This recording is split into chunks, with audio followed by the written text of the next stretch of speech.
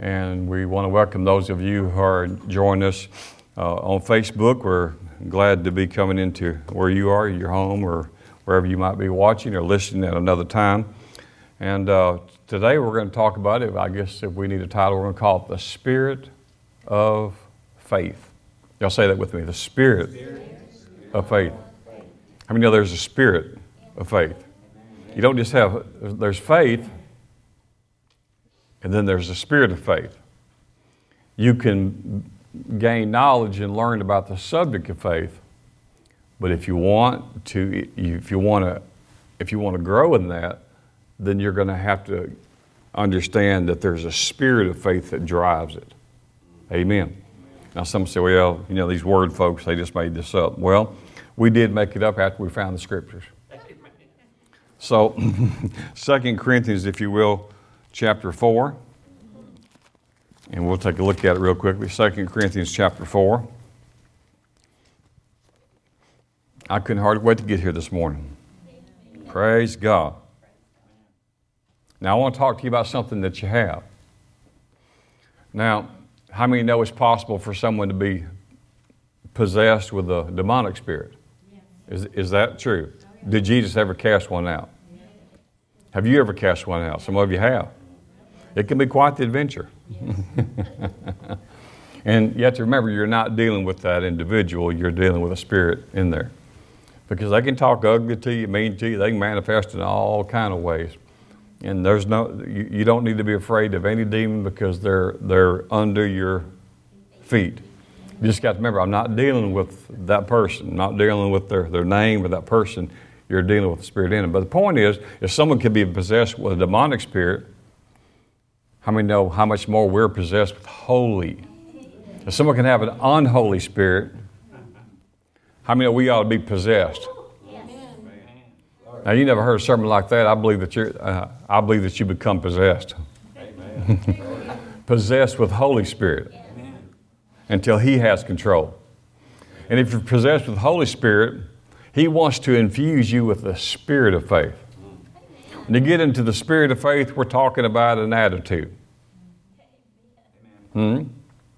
So, Paul said by the Holy Spirit, 2 Corinthians chapter 4, page 1894, do the best you can.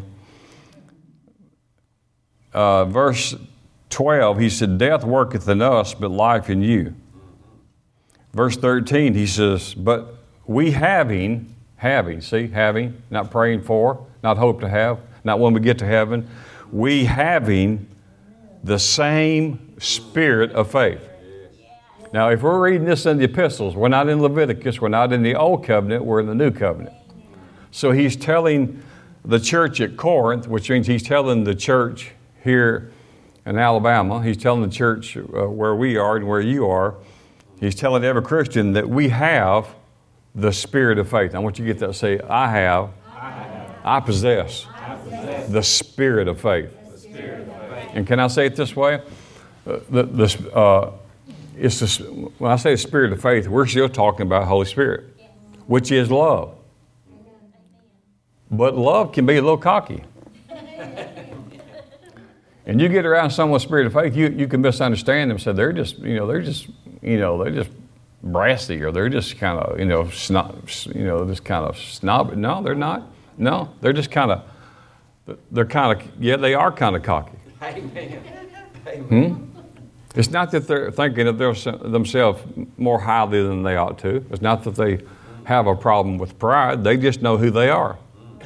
And so when they know who they are, they don't take stuff off devils. They don't like, could y'all pray for me?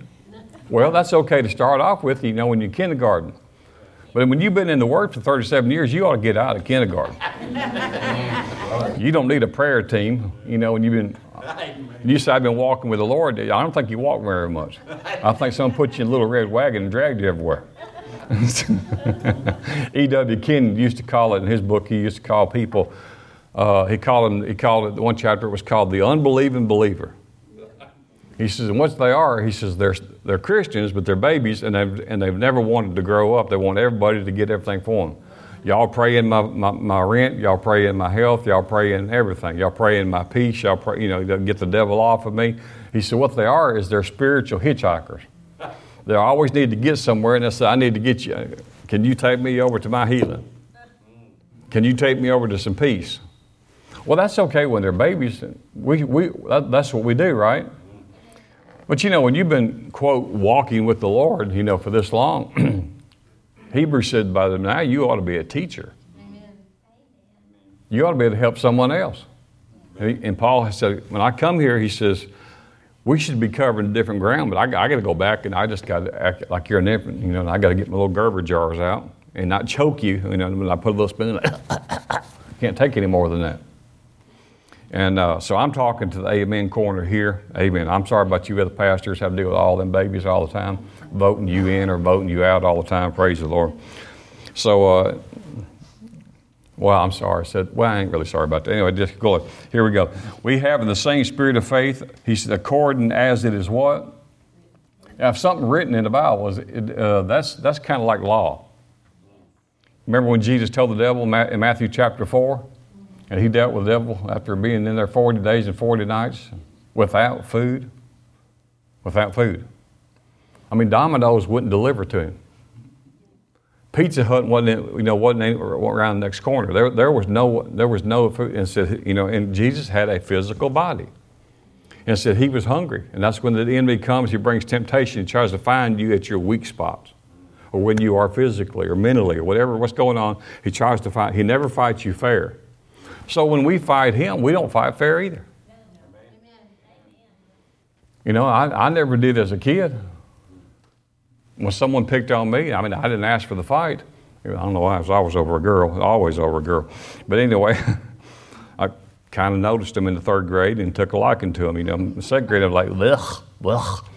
Girls, like, ugh. And I don't know, it's in the third grade, I said, hey. I like you, do you like me? Pass a note. And I'm just like, oh, yeah, I hope it comes back. And then we go together. Did you ever go with someone in third, fourth, fifth grade? Where'd y'all go? We didn't go nowhere, did we? Then that lasted for about 3 or 4 or 5 days. We lost interest and found someone else to go with. Yeah, well, amen. But Jesus encountered the devil, or let's just say like this, the devil encountered the Word. See, we talk about the temptation of Jesus, but no one ever flips the story. I never even thought about this. I'm just saying it as it come to me. I never thought about it this way, but really this was the encounter that Satan had with the Word. He thought, I'll come tempt him, and he had no idea that, he said, the devil is quoting the Word. Remember, he would take the Scriptures, but he would pervert them. He said, I know you're hungry. He says, all you have to do is just talk these stones, turn them into bread. So, without going there, and I know you're familiar with that chapter, so here Satan is taking the Word and twisting it and trying to tempt Jesus, who is the Word. He's taking the Word to the Word and trying to twist it. Now, can you see how he got kicked out of heaven? I mean, you got to be pretty dumb to take the Word and cause the Word to sin. You got to have a double doctrine divinity of ignorance to do that. So here he says, that's why I want you to get this. You have the same spirit of faith, and this makes it strong according to that is written. So this thing's written. So it's just as powerful what Jesus said, because he says, here you will have it. He says, and I'm telling you have it because it's written. Now, Paul, this is not the first time it's mentioned. Paul is quoting the Old Testament. He's actually quoting the book of, I think it's the book of Psalms. And I got it here somewhere, but we'll come across it. But I think it's like Psalms 116 or Psalm 16, whatever it is. But he's actually quoting it, and he says, we have the same spirit of faith. The same spirit. The identical spirit. Identical spirit. So he goes on there to say, he says, we believe, therefore we speak. So we've been taught a lot about speaking the Word and the importance of the Word. I'm with people who are well versed and trained in these things. So you know the power of the spoken word. You know the power of the words that come out of your mouth. You say, well, I'll be okay because I go to a church where the pastor believes in speaking faith, so I'm okay. No, you're not okay because I believe it. And I exercise it. It works for you. I can't make something work for you. So this is speaking for a Christian and a non-Christian works and operates by the power of the spoken word. You know that by creation. That's how he demonstrated you in the very beginning. When God wanted something, he spoke it into existence. We know the earth as it was in chaos from most theologians, and I believe too from the pre-Adamic people that were here before this. And the earth was in total chaos. And so God didn't come down and say, man, this place is a mess. It really has a lot of destruction. Well, it did have destruction. It was in absolute chaos. There was not even any light again on the earth. So the first thing God said, if you got to clean up a mess and you got to get the shovels and the backhoes and everything in there cleaned up, first thing you got to do is have some light to work with. So God says, first thing he says, the King James says, let there be light. That's an improper translation. God ain't never said let anything. God didn't ask, can there be light? If he does, who's he asking? So God spoke, so the actual Hebrew says, light be. Not let there be light. Light be. You could take that anywhere you want to. Sometimes we think we need to pray long prayers over ourselves and over people. And it does bother people when they have what they call a serious problem and they got many situations. They want you to pray a very long prayer. And I've done it for them, but I actually did it for them. Preachers are the worst at it. It's not the starting part of preaching. It's how do I ever stop? Let my people go. Well, so some preachers have found out how to do this. They close their Bible, and then they pray over the people before they go, and they pray a 15-minute prayer, and they're giving you the last 4 points in their prayer. And sometimes that happens when we pray for people, is we start quoting a bunch of scripture. See, Jesus never did that. Did he? You can't find one scripture in the Gospels, Matthew, Mark, Luke, and John, where Jesus ever prayed for anybody who's sick. Can't find one. You say, was it wrong? No, it's not wrong. I'm just talking about there's a higher level to go to. You say, well, it's in the book of James. It is in the book of James. And I'll tell you why it's in the book of James. James was a new pastor, and he had baby Christians. And that's why there's nothing wrong with the anointing of oil, but does oil heal you? Because if it did, you could just do that at the house. You could say, honey, just pour a whole quart over my head, the whole pint. I mean, I'm big sick. I'm gonna need a large container. Well, there's no healing properties in this, but we just know oil is symbolic of Holy Spirit. But there's no healing properties in that oil at all, is there? But James would do that because when you had baby Christians who had just come into the new birth, their mind hadn't been renewed, so James would take oil and he would touch them because they're used for someone touching them. Maybe how you feel. Well, it hurts right here. It hurts right there. It hurts there. Oh, let me touch this. So James would touch them. Nothing wrong with that. I would still do it. If you want praying with it, I'd get me some. Don't have it. I bet there's some in that kitchen somewhere. It may be 15 years old, but we'll get some. Or I'll get Bill to run out there and get the dipstick off his truck and he'll wipe it off. And we'll get you some oil. But I promise you that oil is not going to heal you at all. But to a baby Christian, it makes you feel like you've done more. We had a bunch of people praying. They put oil on my forehead. They all gathered around me. Well, that's good. That's love. There's nothing wrong with that. You know what I'm saying? But I want you to understand it doesn't take all that.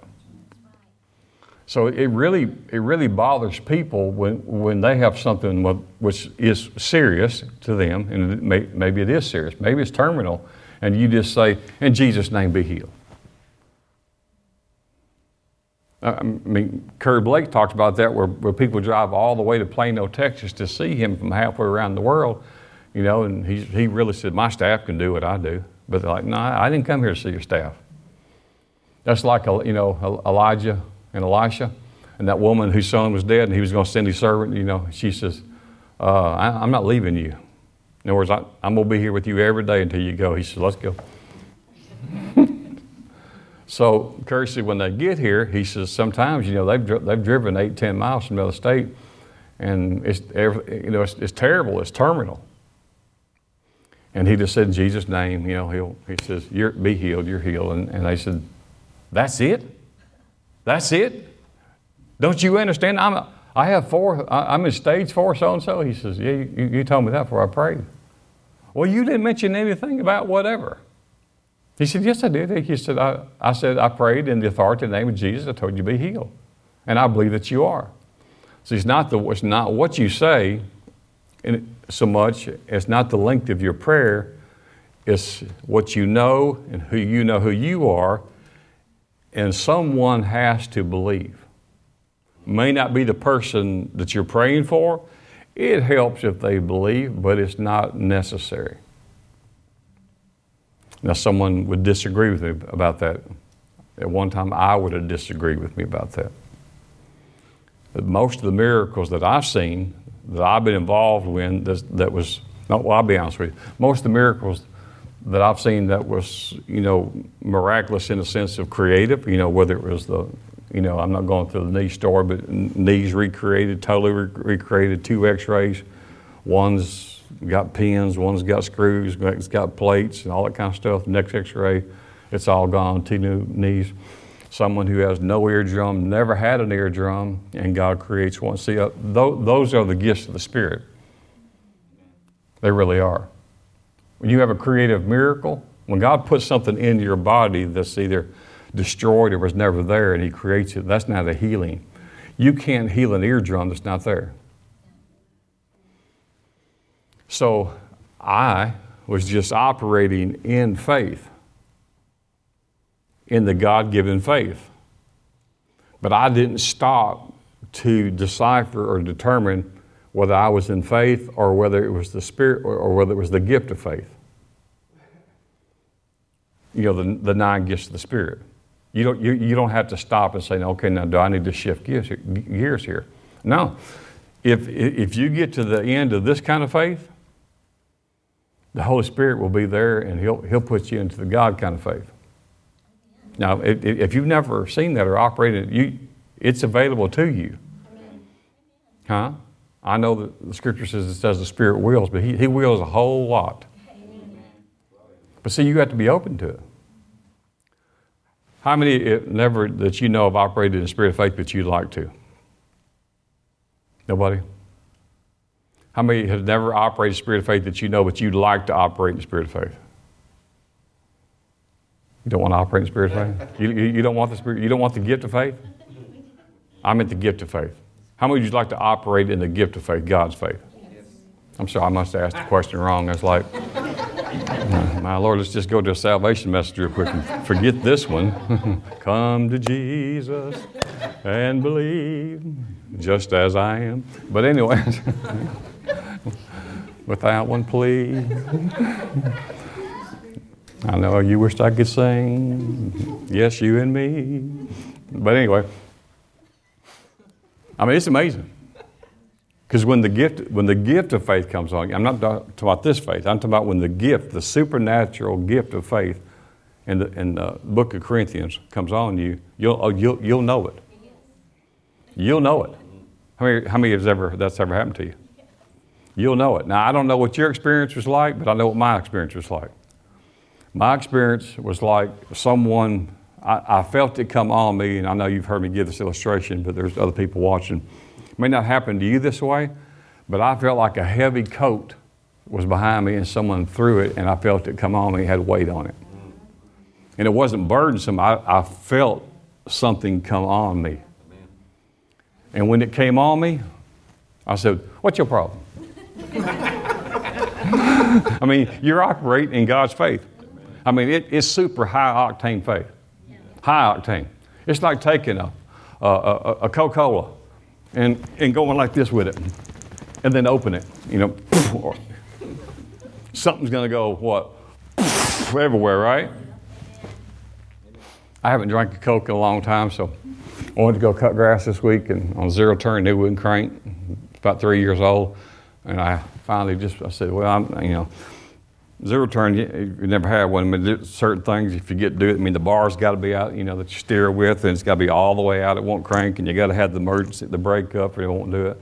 And I thought, man, what have I done wrong? I just used it yesterday, and it didn't act like it wanted to crank in, but it did. Well, the next day it didn't crank. So I pushed the seat up because the battery's on the seat. And man, you talking about corrosion. I've seen corrosion, but I've never seen that. And I've never seen, you have, but I've never seen corrosion eat the bolts. So I got in there trying to find something to get that bolt with. And, if you touch certain metal things to other metal things, you're like, woo! And I looked, my wrench was burned. So I had this bolt that the corrosion has actually ate through the bolts. So it took me a minute to figure out how to do it. It's like, now let me think about all the things I know about mechanics. And I couldn't really see what I was doing.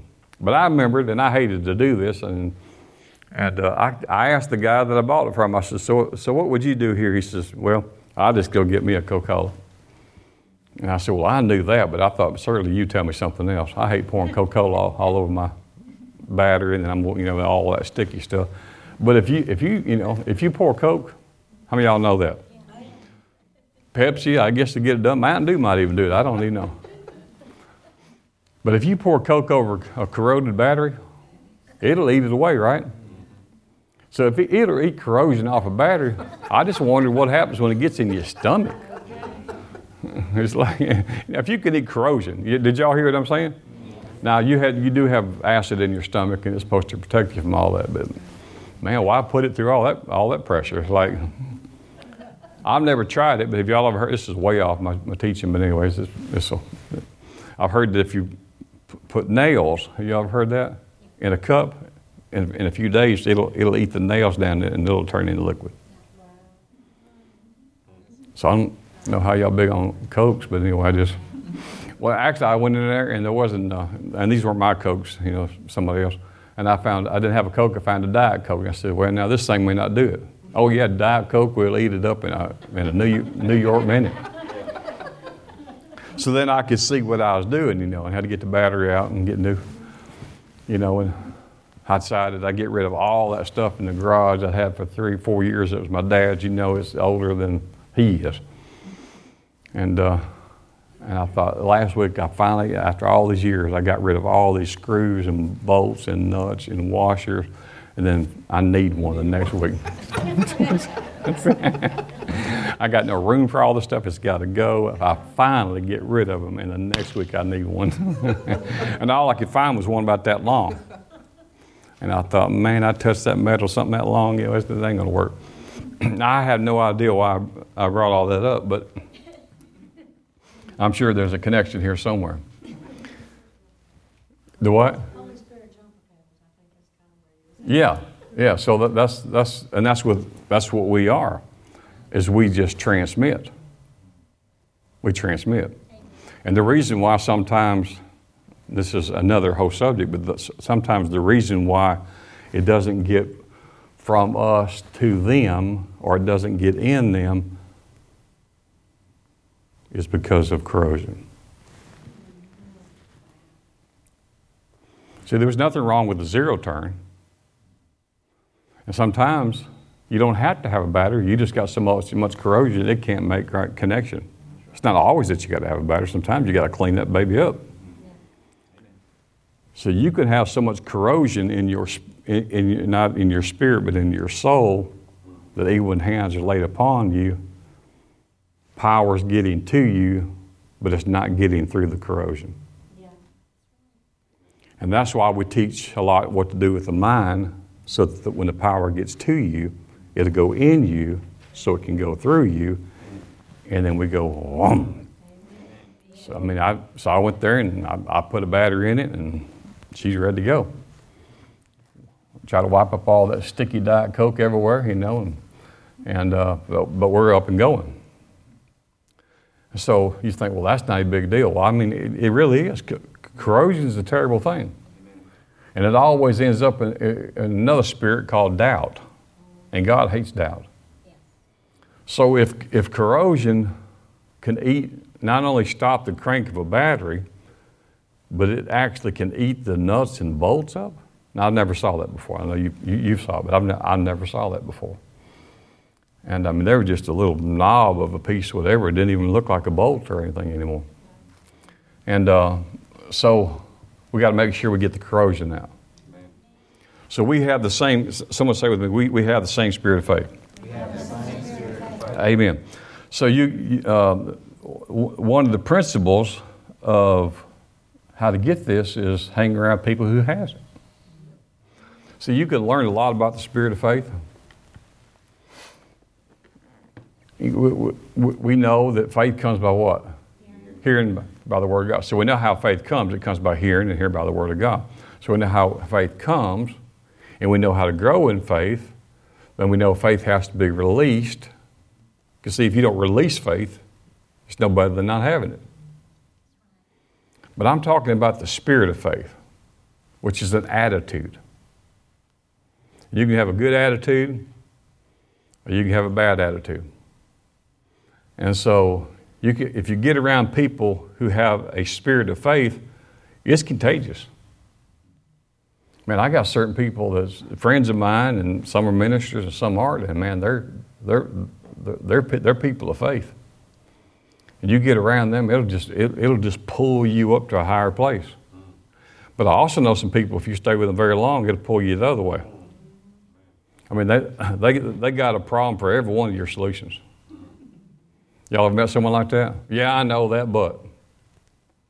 But the Bible says, well, yeah, we all know that, but you don't know what my doctor said. Yeah, I know that, but the Bible said, yeah, I know that, but I got two opinions, two doctors said it. Well, die then. Well, I don't want to die. Well, okay, well then let's whose report you gonna believe? But I got other folks, like that, and I have two people in my life that I say, if you see me off, if we're truly friends, if you see me off and you hear me off, I want you to tell me if I'm not recognizing it. Because you could be in a storm in your own life and you're not even recognizing what you're doing or you're not doing, what you're saying, what you're not saying, and get a little bit off. And if you're a little bit off, you're not going to make the connection.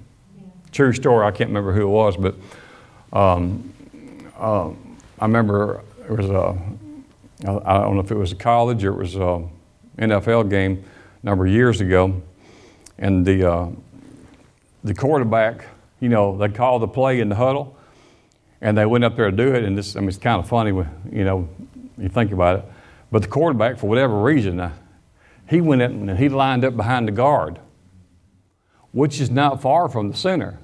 Here's the guard and there's the center. But who has the ball to hug? The center has it. So he's calling the play, and he's behind the guard. And it came to him, I'm out of position. So he kept on saying, 47, 36, 21, 18, hut. And he got the ball. So sometimes you can just be a little bit out of position. And you say, hut, hut. And your miracle went that way. The ball left, but you didn't make a connection. But if you get around people who have the spirit of faith, it'll become very contagious to you. It's an attitude. And you may think it's cocky, but it's not being cocky. It's just knowing who you are. Say, we're not dealing with this. We're not putting up with this. There's no such thing as you live a life that's going to be trouble-free. Jesus told you, you're going to have trouble. I promise you. Jesus said, I promise you, if you stay in the world, you're going to find some trouble. Or it's going to find you. He said, but, be of good cheer. That's pretty good news after trouble's going to come get you. Trouble's headed for you, looking for you.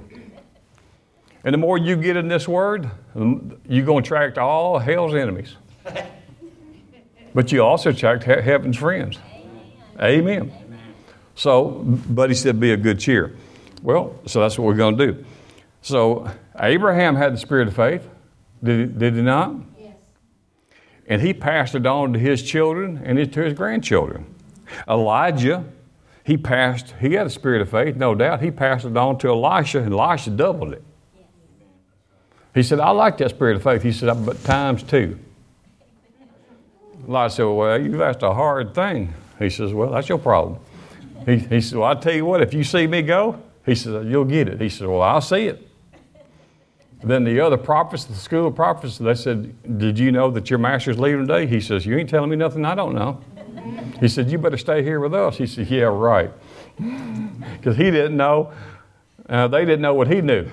If I see him go, I'm doubling up. Man, I'm not going to be over behind the guard while he's going over here. You know, I'm not going to line up over here on behind the wide receiver. I'm going to get right behind the center. Amen. So when Elisha, you know, he got taken up, you know, in the chariot, Elisha's like, yeah. And then the mantle fell. Remember that? And the old covenant, that's the way it would work. He picked up that mantle, and he said, well, he says, where's the spirit of Elijah? And he put that mantle, you know, he put that rod, he put it in the water, and the water went, he said, oh, I'm going to like this. I'm going to miss you, but I'm thinking that'd be some fun. Woo, hallelujah. Well, they had the spirit of faith, and so he doubled his. David had faith. Boy, did David have faith. And when a 17-year-old comes after a giant, you're going to need some faith, right? And we won't talk so much about that, but you remember when David was in the cave of Adullam, he was hiding from Saul, his father-in-law, who was trying to kill him. Those 400 people that gathered to him, the Bible says they found out he was in the cave, and it told the condition of the people. He said they were discontented, they were distressed, and they were in debt. And that's kind of like pastoring. You have church, and who are you going to gather? The distressed, the people who's discontented, depressed, and they're in debt.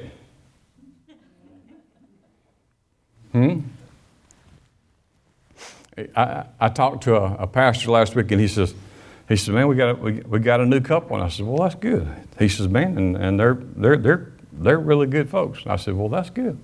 And the pastor says, he said, they tithe and everything. And I said, well, amen. I said, somebody else trained him, and you finally got someone that you're not going to have to rehaul from the frame up, right? You know, he says, well, every now and then that's nice. I said, it's real nice. It's absolutely nice. Amen. Well, our job is to do both. You know, sometimes when someone takes a car to Mr. Bill, sometimes they just say, would you change the oil for us, right? And sometimes he's got a 30-minute job, and some people, they got more work than that. They said, can you fix this? Yeah, with a new motor. It ain't worth saving. So David took those 400 men, and the Bible said he turned them into the most mighty army that ever was in the Old Covenant. Where'd they get that? They got it off David. Because they came into the cave, how? Distressed, depressed, discontented, and in debt. And they came out to be the mightiest army there ever was. Well, did something fall out of heaven on them? No. It was already in David, and they picked it up off David.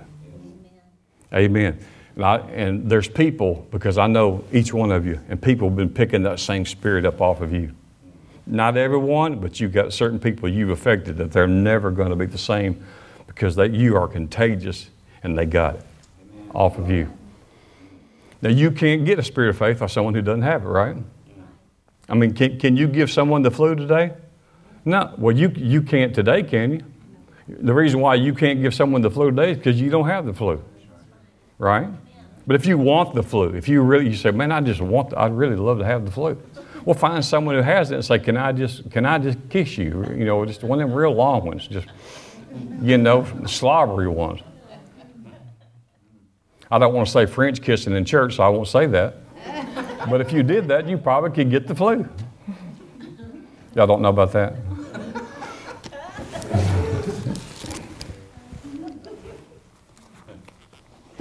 Well, if I'm almost 60 and I know, but it had to be there, it had to be around before I got here anyway. So I guess it came from the French people. Amen. Just you need some Listerine every now and then. Hallelujah. So, and then of course Jesus had the spirit of faith, right? And he was contagious to all his disciples, except for Lazarus. He didn't get none of it. But they became contagious. So we got to remember is the spirit of faith is unlimited. Maybe Jesus said, all things are possible to him that believeth. So that's what Paul said in Psalms 116:10. That's what I was looking for a while ago. The psalmist said the spirit of faith, that they demonstrated the spirit of faith to us when he wrote, I believe, therefore I spoke. Now, a lot of us in faith circles was taught that we need to confess the word, and we do. So we confess the word, confess the word, confess the word, confess the word, confess the word. And what a lot of you was taught was we need to confess the word and confess the word and confess the word and then try to believe it.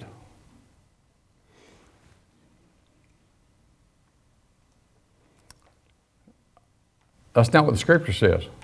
Paul said, I believed, therefore I spoke. If you told your child or grandchild that you was going to give them $5 tomorrow, then they went home confessing and asked their parents to believe with them that Papa or whoever was going to give them that $5 tomorrow, there's a trust issue, right? Yeah. So, do we have a trust issue with the Father that we need to keep on confessing? He'll bless me. He'll bless me. He'll do that. He'll meet my need. He'll meet my need. He'll meet my need. I mean, how many times do we need to say it? Well, sometimes you need to keep confessing the word because you're not changing God. But what you have to do is you're convincing your own heart. You're not even you're confessing the word a lot of times is not even changing the situation. What you're doing is you're establishing your heart, not your spirit, your soul. You might say. When we sin, what we're doing is we're not cleansing our spirit because there's no sin in your spirit. So when you confess, if you've sinned. 1 John said, if you have sinned, you have an advocate with the Father, and He's faithful and just to forgive you, and you confess that before Him, and what you're really doing is you're just cleansing your soul, not your spirit. And a higher place of that would be, I wouldn't say this, it's wrong it's not wrong to confess, but you've already been forgiven. But confession to me is more cleansing the soul than anything else, so that it's not staying in here, so that way you don't walk around with condemnation because you're in Christ Jesus. So faith sees the victory. We know in Numbers 13 and 14 that Moses sent out 12 spies. Remember that? Then they came back and they had a report.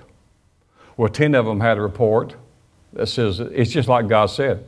And they brought back the produce and the fruit, and they saw just how amazing. It was just like God said. It says, man, the grapes are huge, and the pomegranates are huge, and the figs, and they brought this back, and they said, it's amazing. He says, but we're not able to do this. He said, we saw the people there. We saw the Jebusites, the Hittites, the Amorites. We saw all the people that lived there. He said, they're giants. He said, and he's compared to them. He says, we are grasshoppers. And then they went on to say, in their sight, we're grasshoppers. Well, they were hiding themselves, and they never came in contact with the Amorites or the Jebusites. Otherwise, they would never came back. So they said, of their own volition, they said that they think we are grasshoppers in their sight. And that caused an evil report. God said, this is evil. He says, doubting me, you're not going into the land of promise. He said, you're not going in there. So Moses went in there and did what he tried to do, and he tried to do intercession for the people, and God said, not this time. He says, but the Lord, he says, Moses, not this time. He says some of them were going to go, but everyone who's 25 years and older, they're going to die here. And when that generation is gone, he says, then they're going to go into the promised land. He says, I mean, you're familiar with Numbers 13, 14, he says, but it says, doubtless they are not going to come in this land. He says, because they brought up an evil report. Other translation says, they said what I said was good and they slandered it. It was a slanderous report. And you're not going to call evil what I call good and go partake of the fruit. That's right. So evil is demonic. God thinks doubt. When we're doubting, he thinks it's demonic. He thinks it's evil. When you don't believe him, he calls it doubt, he calls it slanders, and he calls it evil. And he said, these people here are going to die because of what was said. Well, Joshua and Caleb, when they were there, and these people, there was 12 that went there, and 10 brought up a bad report, but Caleb, it says he steeled the people from what they were saying. He says, no, wait a minute. They are large, they are big, they're all this, everything they say is true. And you see the fruit, it's just like God said. He said, but I believe that, if the Lord's pleased with us, and he is, he said, he'll fight for us. And he said, we're well able with God to go possess the land. And the other 10 said, no way, no way. And so the people got in fear and listened to the 10. Isn't influence powerful? Amen. That 10 people influenced 2 million people to doubt God and cause them their death because of what 10 people said. So the only one who got to go into the promised land was who? Joshua and Caleb. And God said they're going to go in because they have a different spirit. Called the spirit of faith. Amen. So a lot of people may not get to the land of promise. So our land is not a land to go to promise. You're already in the land of promise. Jesus put you in there, but you got to go ahead and get all your possessions now. Amen. And you do that with the spirit of faith. So it really is contagious when you're around people who have a Joshua, Caleb attitude. And I can say it this way, the spirit of faith even has a smell to it. Have you ever could tell during the seasons when they change and you can just smell it in the air? Have you ever smelled fall coming? Have you ever smelled winter coming? Have you ever smelled in the hot summer after it rains and there's a refreshing smell in the air? Faith has a smell. The spirit of faith has a smell. 1 John chapter 5 says, we have overcoming faith. And a bad smell has a bad attitude. A bad attitude. And a bad attitude will always give itself away in words.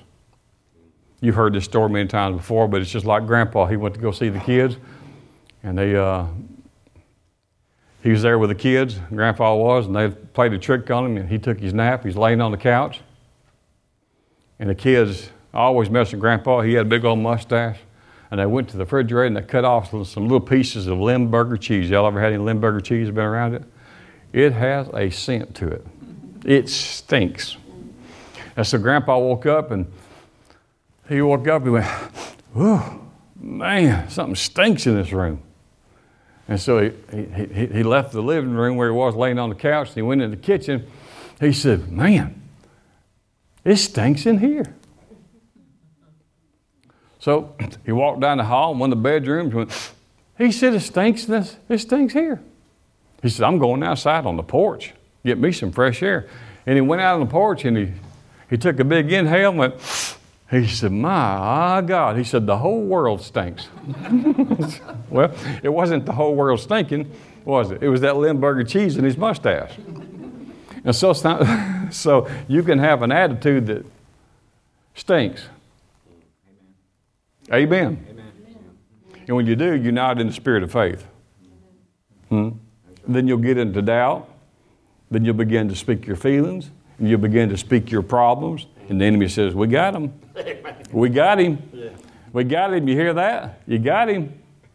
Put some more Limburger cheese in his face like that. We got him right here. But Paul said, no matter what they were facing, he said, we overcome it because we have the spirit of faith. Therefore we spoke. So our weapons of warfare are not carnal. We're not going to be, you're not going to fight like David fought. You're not going to reach down and pick up 5 stones to sling it at your enemy. You're not going to fight him with a stone, are you? You're not going to take a gun or a pistol, but you have a sword. Amen. You have the sword of the Spirit. But that sword of the Spirit is the word that comes out of your mouth. You put on the breastplate, right? Amen. Of righteousness, and you put on the helmet of salvation. Your feet are shod with the preparation. Man, you're a walker, talker, spirit of faith, man and woman of God. Amen. And you have on a full armor. Amen. And inside that armor is a faith man, is the faith woman right there, and they've got their heart and their mind in agreement. So when the enemy comes in, you say, enemy, come on. Bring everything you got, bring your best shot, because you're not attacking me. I got on the armor of God, and I got the Word of God in my heart, and I got it in my mouth, so take your best shot. Amen. Amen. So we are stronger together, aren't we, than we are apart. Amen. Because if I have a weak day or a weak moment, and you see me going the other way, I'll just come get around you for a little while and say, just talk to me, rebuke me if you need to, cast something out, whatever. Let's get rid of this kind of thing. And I get around y'all sometimes and I hear y'all speaking. I say, well, that's right. Yeah. What was I thinking? Man, that was a crazy thing. Y'all ever done? I mean, let's just be honest like that. And that's why the enemy likes to separate us. Yeah, that's it. Divide and conquer. Ecclesiastes says 2 is better than 1. Amen. And a 3-fold cord is not easily broken. Amen. 2 is better than 1. Yes. So like in sports, I'm sorry, if I was a woman, I'd talk about cooking or something, but I don't know how to do this. But in sports, if you got someone that was really good, like this year, Alabama, what was his name, Devontae? Was he the Heisman Trophy winner? They couldn't no one hardly cover him. I mean, he was a little scrawny little thing, but he was the Heisman winner. The boy's going to make millions and millions of dollars. So what they would try to do, because they couldn't successfully cover him from catching the ball, they double team him. And Devontae said, well, whatever y'all want to do, I'm going to head out this way, but it don't mean I'm going to stay right here. and that boy could zig and he could zag and he could turn around. He was as limber as a piece of gum, just like, he could turn, just a 180 just like this and break no bones in his body. I think his head could go all the way around. They could triple team him. And that's what the enemy does, try to catch you by yourself. Yeah. And because you got the spirit of faith, he's double teamed you. Yeah. He's brought them from different sides. But don't let that worry you. Hallelujah. Hallelujah. Hallelujah. I mean, you got weapons. Don't matter how many they bring, right? I mean, just go watch a good old Western movie and they had a cannon, right? They didn't waste a whole cannonball on one man. They said, let them all come. All right, hang on. They'd light the fuse when there's like 50 or 75 of them, right? They didn't waste it on one dude, right? I mean, we're going to bring them demons on. There, come on. All right, if they light the fuse, they don't see it, but the fuse is in here. Bam! And you speak the word and the devils go everywhere. Am I preaching truth or am I just coming up with some kind of story? Hallelujah. Amen. And you know it's true when you've been challenged. And I know what challenges are. Believe me, I know what some challenges are. I didn't pick this challenge up some story I read somewhere. I'm writing my own book right now. Hallelujah. How to overcome. Hallelujah. Glory to God. So I'll close with this. I'm trying to close. Boy, I've been trying to do that for a long time. They say, we fixing to close. We fixing to close. And then they go 15 minutes later and say, oh, we fixing to close. One guy said, man, how many doors does this sermon have? I mean, where's the last door at? When I close the door at the house, it's time to go. So no one really believes a preacher when he says he's fixing to close. Hallelujah. But I'm going to show you. We're going to be under an hour. Amen. See, if people in better shape, it takes me less time. So for y'all, we're going to get out of here early because I don't have much. I'm just a little tune-up. I don't even need no Coca-Cola to pour on you. You have no corrosion on you whatsoever. Well, maybe a couple of you, but hallelujah. But it won't take much. Amen. Well, I wanted to say something here. Oh, so if you're going to fight the enemy and you're going to fight him, make sure, watch here, this looks like closing. On it. So when you're going to fight him, don't fight him on his terms. Never fight the enemy on his terms. Never, ever, ever, ever fight the enemy on his terms. And I'm not trying to make everything about the enemy, the devil. He's not even the main character. No. But know this, everything that comes against you, any ailment that comes against your life or your body, understand this, that's warfare. Now, I'll even make it, and you'll say, well, this is silly, but I'll take it this way. If the enemy had never come into the Garden of Eden and Eve had never been deceived, Adam and Eve would still be living. And it'd still be paradise, wouldn't it? They would never know what toil is, would they? No, never. They would be living in absolute paradise the way God created to do. So anything that attacks your life that is not peace and divine health, whatever it is, so we just kind of think, well, we just got, I got a little here and I got a little there and I got a little something here and a little something there. If you have a fever blister, it's an act of war. You say, well, come on now, it's just a fever blister. I'll just put a little something on it. Well, there wasn't no fever blisters in the Garden of Eden till they got to gnawing on some fruit. Just, I mean, like I said before, you couldn't, I mean, what was you going to tempt him with? Had nothing else to tempt him with. Adam couldn't fall for another woman, could he? That's easy to figure out. There wasn't another one. Eve couldn't fall for a different man, could she? I mean, she didn't like the snake. So all they had was don't eat of this tree. So he got them to looking at something, and they said, God is really holding you back. But I care. He wants you to be happy, but he's keeping you at bay. Because he knows if you eat this, you'll be just like him. And Eve got to looking at it, she says, it does look good to eat. And the serpent says, it's because it is good. It's good for you. And she said, okay, let's take it. So she took it. Now, I know some people wanted to just blame it on Eve, but Adam wasn't in the back 40 somewhere. He done climbed the tree and was holding the limb down, all fours, so she could pick one up. And she ate it, and the Bible said, and then she handed it for him to eat, right? She didn't throw it, across the football field. He was right there, and they both ate it. Now, the Bible says she was deceived, but Adam wasn't deceived. Adam was in complete disobedience. Amen. So, here's the deal. So anything that comes into your life is not peace, it's not joy, it's not happiness, it is an act of war. So treat it that way. Amen. Just treat it that way. Amen. Just treat it that way. Amen. In other words, bring heaven to earth. Amen. Christians get under such turmoil, they just want to leave here. You got a whole bunch of Christians, who want to rapture. So, let's just do the rapture practice. Lord, get us out of here. Oh, Lord, the rain's due Thursday.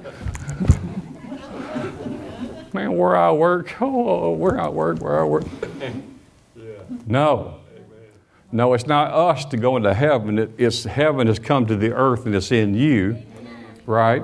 And you have this spirit of faith, so you're not even a conqueror. You're more than a conqueror. Huh? Now, if you and I were to get together for about 3 or 4 days and we met for the next 4 nights and I got y'all up here talking and we talked about this kind of stuff and we just stirred the pot like this, by next Sunday, we could have the paint peeled off these walls. But why? Because we keep stirring it up. We keep stirring it up. Our problem is we meet like times usually once a week.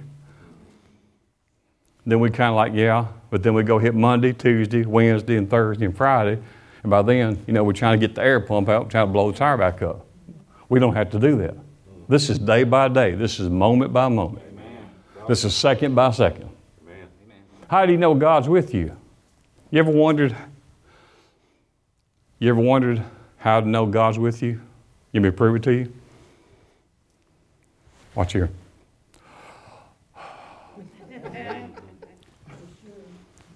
Do I need to explain that? Do you think the enemy is giving you life? What he wants is... right? So if God's with you, that means his presence is... Now become aware of that presence. So if you can breathe in oxygen for life, and you have life on the inside... See, to me, when we do next Sunday, and we'll receive communion, to me, Easter is like I do Easter every week. Amen. Don't we? I mean, what's going to be different about next week than today? Yeah. Y'all going to learn are y'all going to learn next week that he rose from the dead? Oh, y'all done heard that? Wow. Man, I was going to study for all that and let you know that he's up now. No, but what are we going to do with the same Spirit that raised Christ from the dead dwelleth in you and quickens your mortal body? Amen. So you have in your spirit what? The same Spirit that raised him from the grave, or actually the truth is he was in hell. Yes. Paying our price. And God said, that's enough. He has satisfied all claims of justice against mankind forever. He says, and now I'm raising him up. And every demon in hell tried to hold him down and could not do it. And Jesus' eyes popped open and he says, me back? I told you my Chad's little boy, I don't think he does it more, but we see him about every 3 or 4 weeks. He'd come in the door, a little blonde head, he looks like Dennis the Menace, and can act like it. He's a cute little boy, I love him, but he just walks in the door. He's 3, at that time he's 3 or 4 years old. He'd come in, he'd look around. He said, Nina, Papa. We said, hey buddy, he says, me back! Jesus woke up after 3 days and he said, Father, Holy Spirit, me back! And that resurrection life, you see, rose him from the dead. Woo! Glory to God. Seated him in the heavenly places, right? And he said, you have the same identical life in you. He said it wasn't, we didn't dilute it. You got the same Spirit that raised him out of hell. He says, but we put it in you. Glory to God. He says, and you can get it, he said, you can get it going around in your body. Hallelujah. You say, well, I kind of hurt right there. Well, send some of that resurrection life out of your spirit and send it up in that ear right there where it kind of, Thank you, Lord. Glory to God. Praise God. You ever itched in your ear and there's no way to get to it? And you do it with your tongue? How does your tongue get on the inside of your ear? You can't do that. But this sends some resurrection life up there. It can touch it. Woo, we win on every side. Yes, Lord. Hallelujah. Hallelujah. We're winners on every side. Yes, we woke up winners. We'll go to bed winners. We're going to wake up tomorrow more victorious than we are today. Amen. We're prosperous. Yes. Hallelujah. Hallelujah. Money coming to you. It's looking for you on every side. Yes, Lord. Your youth is being restored to your body right now, and to every organ, every limb, every nerve, every cell of your body is being attacked by the resurrection power of Jesus Christ, the Holy One. Strength and vitality. Hallelujah. And it's correcting things in your body. Hallelujah. Glory to God. I can do all things through Christ who has strengthened me. Greater is he that is in me. He's not in the church. Hallelujah. He's not with the Pope. Glory.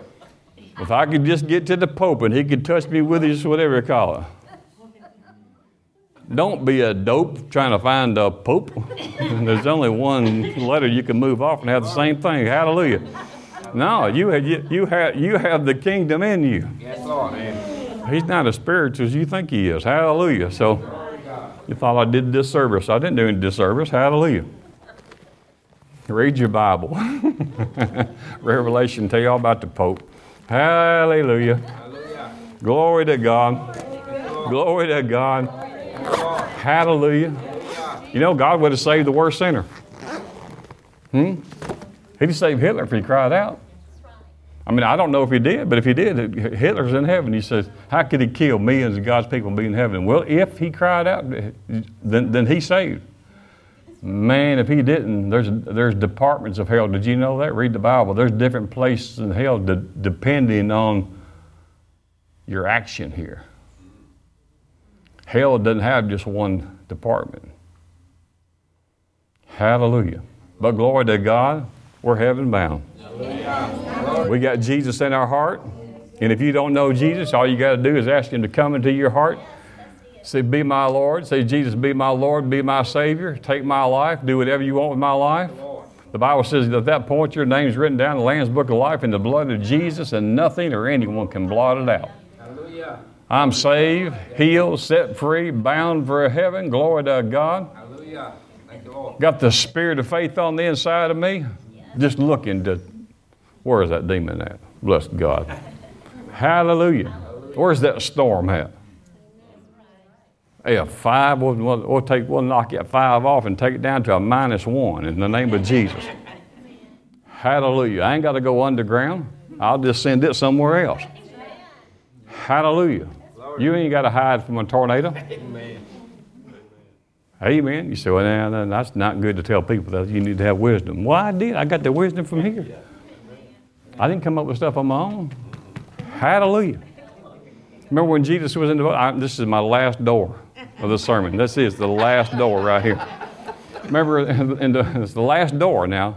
So I gave him a word, the last door. Jesus taught all day, the parable of the sower, right? Taught all day long. Then he was tired. Taught all day long. I know what that's like.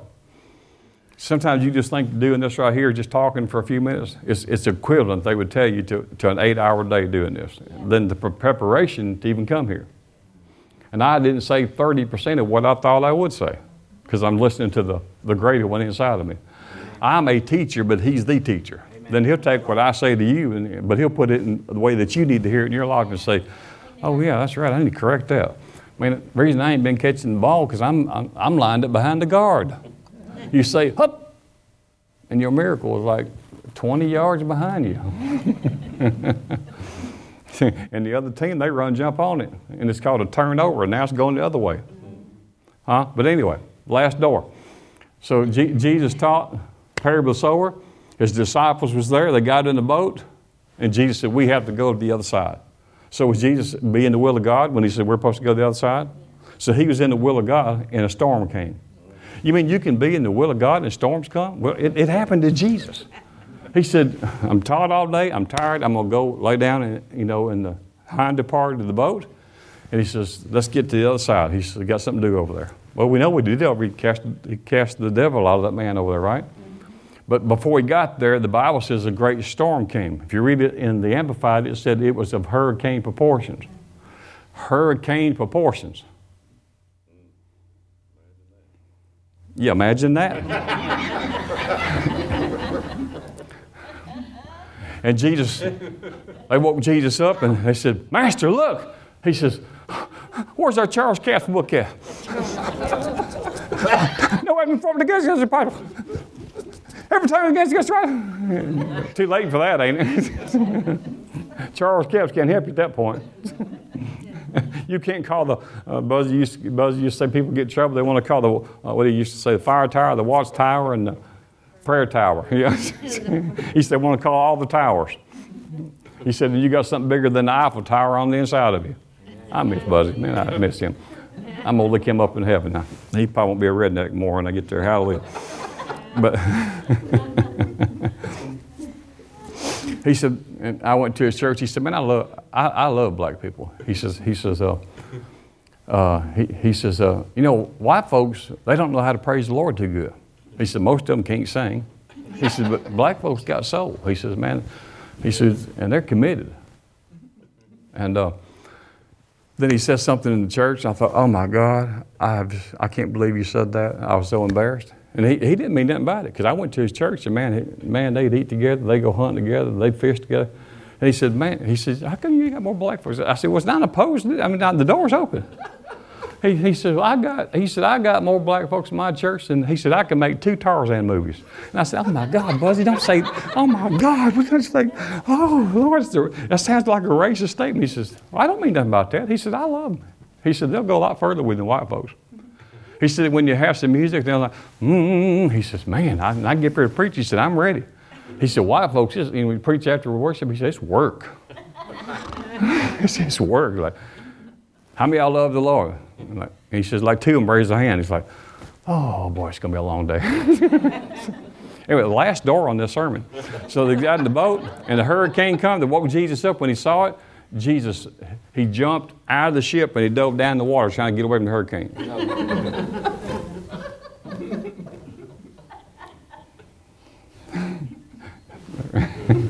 Can you see Jesus like, oh my God. And he jumped out of the boat, and he's going down real deep trying to get away from. Now there is a revised translation. There's many kinds. There's one actually called the revised, but that would be called the reversed. So what did Jesus do in the storm? He just stood up and he didn't quote a lot of things. He said, "Peace, be still." And they're like, "That's it?" Well, that's what you need when you don't have peace. He said he told a storm to be still. And Peter and them looked at him and they said, like, I know you got to be from heaven. Same Jesus is in you. Amen. Same Spirit's in you. Yeah. Same Spirit of faith in you. Amen. Amen. You ought to get that Norva Hayes spirit on you. He says, when Norva would say it, I didn't know what he was saying to him. He's from Cleveland, he's Tennessee. He said, when them problems come like that, he says, you gotta attack it at them. I said, you gotta what? He said, them devils come, you gotta attack it at them. And I asked him, so what you saying? He said to attack them. I said, no, he said to attack it at them. And I was like, is there more to it than attacking them? He says, Norva said, when I started in this business, he said, I started out with the people. And he says, man, I found people, and he went into the slums to help people. He's a millionaire. And he gave all that up for, to go work with people in slums and little houses that just should be condemned. And he said, there were so many demon-possessed people. He said, now when I started, he said, I had the mentality there was a devil behind every bush. He said, but now I've grown in the Lord. And he says, I know better. He said, now I know that there's 2 of them behind every bush. He said, but it don't make no difference. He said, when they come, just attack it at them with what's written. Amen. I don't know if that helped y'all. Y'all may not ever want to hear me ever again, but I'm good. We're happy. We're good. We love you. You're on your own. Hallelujah. God bless you.